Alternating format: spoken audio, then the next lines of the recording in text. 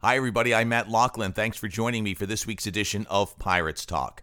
For the first time since 1994, Seton Hall has gone to Villanova and defeated the Wildcats in Philadelphia. That was accomplished on Saturday, as before a crowd of over 20,000 at Wells Fargo Center, Seton Hall erased a small halftime deficit and went on to a win over their heated rivals. And now the gap is 3 games in the race for the top spot in the conference. Seton Hall checking in at 10-1, while suddenly there's a 3-way tie for second place. As we record this, Marquette, Creighton, and Nova are all at 7-4. So Seton Hall's future and fate is in its own hands. And who better to bring in to this week's show to discuss the Hall's fortunes than the man who has covered them for so many years and done a fantastic job writing for the Asbury Park Press and giving you all the details, the background, and the insight. He is, of course, Jerry Carino, who not only writes for the Asbury Park Press, but is also a member of the voting board for the AP Top 25.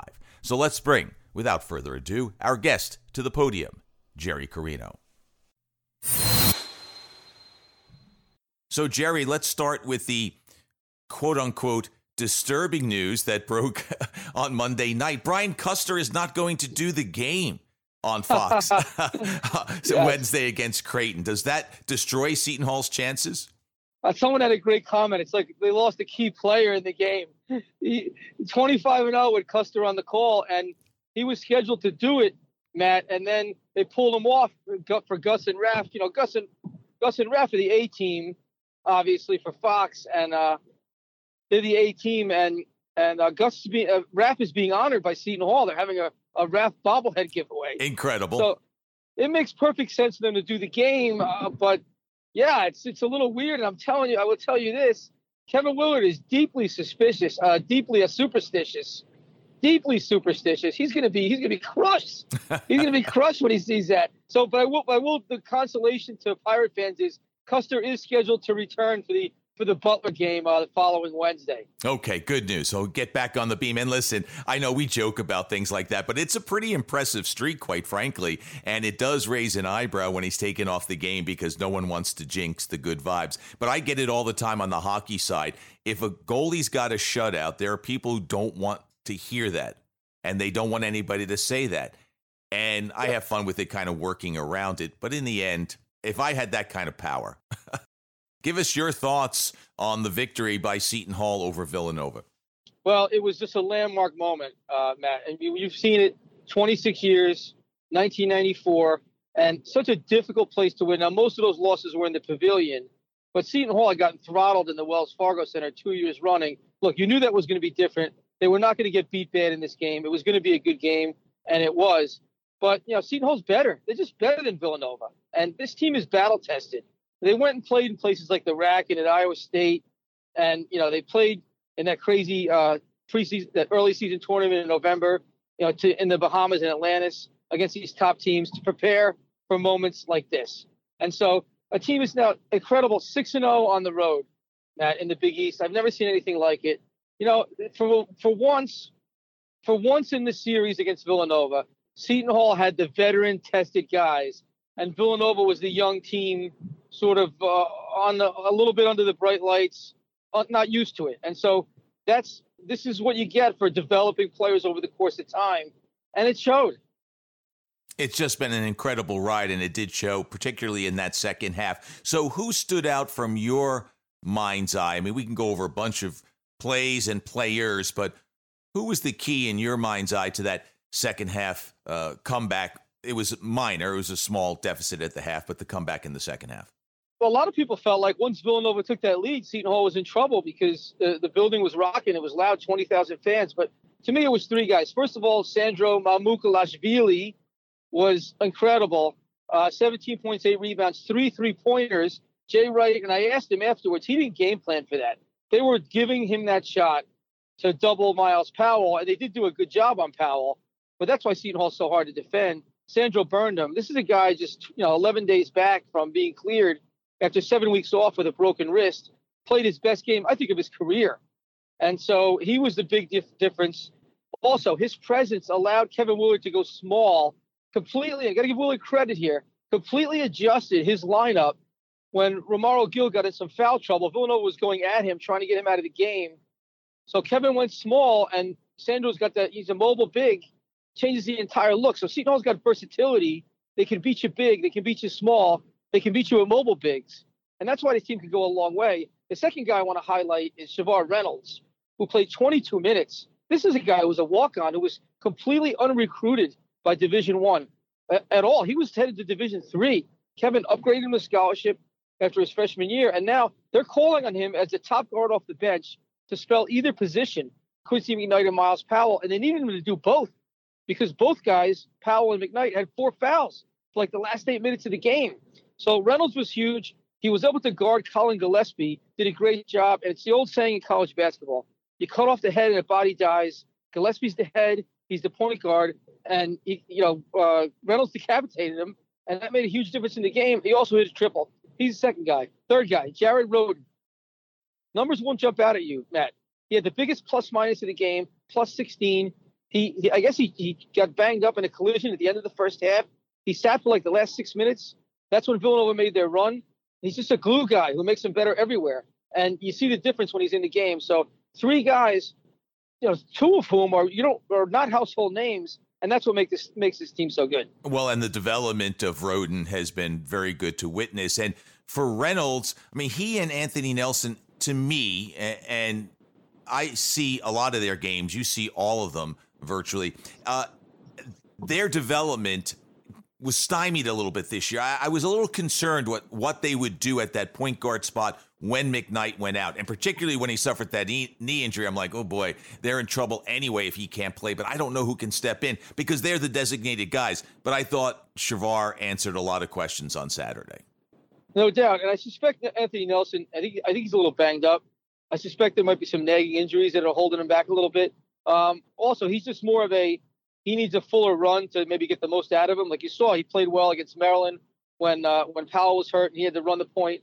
He played well over 30 somewhat minutes, but maybe he's not a guy who can put in there for 2-3 minutes and a spurt for instant energy. That's Reynolds. And so that's the beauty of it. Kevin's got, he's got 9-10 guys to choose from. Every guy can basically hold his weight. And you're looking for reasons Seton Hall can advance deep into March. Miles Powell's number 1. The depth and versatility of the lineup is number 2. There's no doubt they've got so many ingredients. I have been thoroughly impressed by Kevin Willard's tactics this year. He substitutes at the right time. Admittedly, he's got the weapons, but to get a 10-player rotation to work as finely as generally he's been able to work it really is a testament to him and his coaching staff, don't you think? Yeah, this is his finest hour. He's had just a tremendous year.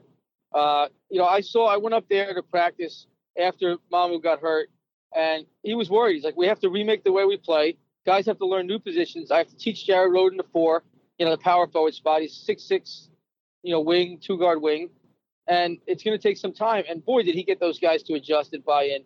You got to give a lot of credit to Grant Billmeyer too, his right-hand man, who has developed Romaro Gill has come from nowhere to be an upper-tier center and a rim protector, and also a guy who could finish on a pick and roll. So the staff has done just a tremendous job. Well, Kevin's always been, Matt, a very strong player development coach. His players have there are exceptions. His players have almost always gotten better. Remember, Miles Powell was a low-end, mid-range 4-star. No one thought he'd be an All-American. So Kevin's always done that. Where he's come a long way in 2 areas. One is managing a locker room. This team could have fallen apart when Powell and Mamu were hurt, and that could ruin a lot of seasons. He kept these guys together and focused, and it's a testament to the player's character, but also to Kevin's maturity as a coach behind the scenes. In the third area, Kevin's just become a very good tactical, in-game tactician, making adjustments, knowing when to sub, knowing the right combos, feeling the game out, zone, man, etc. He's just very good. Listen, Jay Wright is the dean of the Big East coaches, and Kevin is number 2. If Wright ever left to go to the pros, he would never take another college job. Kevin will be the dean of a major conference, and he will have earned it.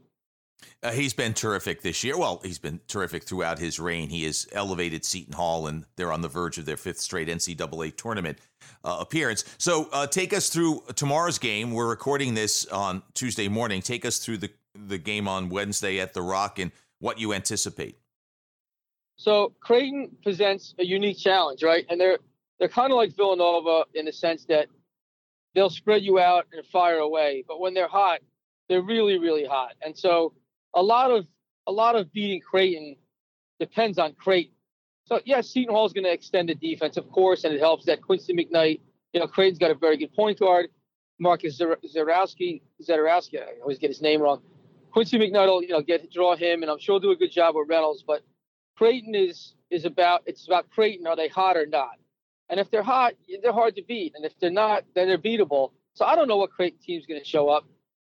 But Seton Hall they've shown the ability to play so versatile. So this is a game where if Creighton's going to put 5 guys around the perimeter, then Kevin Willard can sit Rogill, and he can put Mama with 5 and send all of his guys out there. So that's what you want. You don't want a center who likes to be in the paint, drawn out to cover threes, and then it opens up all kinds of issues. So I foresee Kevin playing small. That lineup he had the second half against Villanova, I foresee a lot of that happening. And if they do that, and they can, obviously, if Creighton's not red hot and they can stymie them a little bit at the point of attack, Seton Hall should be favored to win at home. But it's a game where Creighton could easily win this game. They will be, I would say, probably the best team that has come in this year into the Rock to this point, right? Because Villanova hasn't come in yet. Mm-hmm. Butler hasn't come in yet. And Michigan State was great when they came in, but they're playing pretty poorly now. So this is probably the biggest challenge so far at home for Seton Hall. And even though that Michigan State game was a loss, it leads me to a question about Ken Palm and quad 1 wins, et cetera, et cetera. I know it wasn't a win, but the point is, you're right. Back then, they were near the top of the heap, and now they've fallen lately. So all these rankings that we see, their numbers, they get adjusted just because you beat a team, and I know they didn't, but let's say the Maryland game. You beat Maryland, but it's where Maryland will end up, correct? That's right. So yeah. A lot of people, Matt, think the flaw in the metric system that they're using is that, yes, it's not when you beat them, it's how they end up. Ultimately, that's how you get judged. So the Michigan State loss at the time, listen, I still think Michigan State's very good. I'm sure they'll be fine in March. They usually are. But at the time, they were number 3 in the country. Now they're unranked. So you get a lot less credit in the final accounting for that, although their metrics are still somewhat high. But, yeah, it's when you beat them. So that's the whole deal. Like, Rutgers gets the full credit for beating Seton Hall. Even though Seton Hall was down and out with injuries, they get the full credit for that. Now that Seton Hall's rolling, it's helping Rutgers. So it's a flaw in the metric system. If you look at the net and Ken Palm, there's some bizarre anomalies in there, like Ohio State is ranked like 11th or 12th. They might even be ahead of Seton Hall. They're not very good. They're not very good, and they're 4 and 6, 5 and 7 in the Big Ten, and so, but yet they're higher. How is that even possible? Seton Hall has 13 quadrant 1 and 2 wins, 13. There's teams ahead of them or right around their net and Ken Palm that have like 6 or 7. So it's bizarre. I'm not a mathematician, and nor do I think mathematicians should see the NCAA tournament. There's got to be some eye test and common sense applied, and Seton Hall is not. I don't think they are a 3 seed. I think they're a 2 seed. So we'll have to see how that shakes out in March. But it is concerning and very, I would think, confusing to someone who's not really paying super close attention to how it works. You mentioned they're a 3 seed. You think they're a 2 seed because now the tournament committee is starting to put out its preliminary numbers, right? Yeah, they did it they do this 16-team bracket reveal. They did it on Saturday, and it's done by the selection committee. So that gives you an insight into their thought process. Seton Hall was a 3, which probably they were at the time. After beating Villanova, I think they jump a line to 2. But the bigger issue I had with that was that they put Seton Hall as a 3 in the South. And to me, the team projected that the Big East champion should not get stuck in the South with Baylor, the number 1 overall team. They'd have to play them in Houston in a regional. I think that's BS. The Big East champion should be in the East. And the East is Madison Square Garden. So there's logistical complications there, okay? Because do you give Seton Hall as a 3 seed, for example? Do you put them in the East and Duke is a 2 and San Diego State's the 1? Suddenly Seton Hall is the home court. Of course, they would never really have a home court against Duke, but are you giving them a localized advantage? There's some complications there, added by the fact that Duke's AD is the selection committee chair, And of course, everyone, he leaves the room, blah, blah, blah, when they decide Duke. Come on. Duke gets every conceivable seeding advantage. It's been going on for decades. It's not going to disappear because their AD's the chair. So Duke's going to be in the East. Will Seton Hall get in the East? Will they still send them elsewhere to avoid slighting Duke? I don't know. I think these are legitimate questions. I don't want to sound like a conspiracy theory nut. I think they're legitimate questions. And what the bracket reveal told me is that Seton Hall's got to go above and beyond to get into the East. And so there's work to be done still for them. And that leads me to the next to last question. I know you got to run, and then we'll talk just briefly about the new podcast you're involved in. But what do you see as the path at this point? They've got a 3-game lead on everybody else in the race for the top spot. Do you see any way, what's your worst case scenario? Because the best case, obviously, is they play it out and they win. Is there really a threat to their primacy as the Big East champ? They do. Seton Hall does have some tough games left. They do have to go to Marquette. They do have to go to Creighton. They still have Villanova and Butler coming in. They do have some tough games, but you have a 3-game lead with 7 games to go. You have to win the league. To me, it's not about will they win the league or not.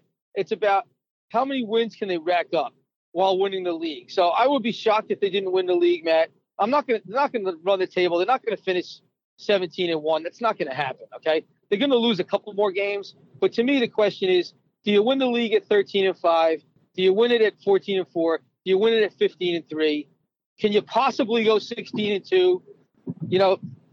That's kind of what the question is. How many wins can they rack up? And can they get that 2 seed? I think a 1 might be out of play. Can they get a 2 and stay in the East? That's kind of what it's about. And the way they're playing, I think, is definitely possible. And finally, tell us about the podcast that you've just started. Okay. So everybody else is in the podcast business, right? So it's time. It's time for us to get in. We have this big audience for college basketball. So the Asbury Park Press, APP.com, is initiating the Jersey Jump Shot. And I like it. I wish I could take credit for the name. I can't. Ryan Ross came up with it. He's going to be our host. Steve Ellison and I, with maybe a contribution from the Bergen Records, Chris Eisman, will be talking Jersey college hoops down the stretch from now through March Madness on a regular basis. Seton Hall, Rutgers, Monmouth, Princeton, the Wild Mac with St. Peter's. There's possibly 4 teams that can make the NCAA tournament from Jersey for the first time since '91. And we'll be breaking it down on a regular basis. And no one better to do that. Jerry, thanks very much for your time. We look forward to the rollout as it's begun of that podcast, and we thank you very much for your time today. Thanks, Matt. I'll talk to you soon, I hope. You got it. And that will do it for this edition of Pirates Talk. Thanks very much, everyone, for your company. We'll see you next time. Let's go Pirates. Bye-bye.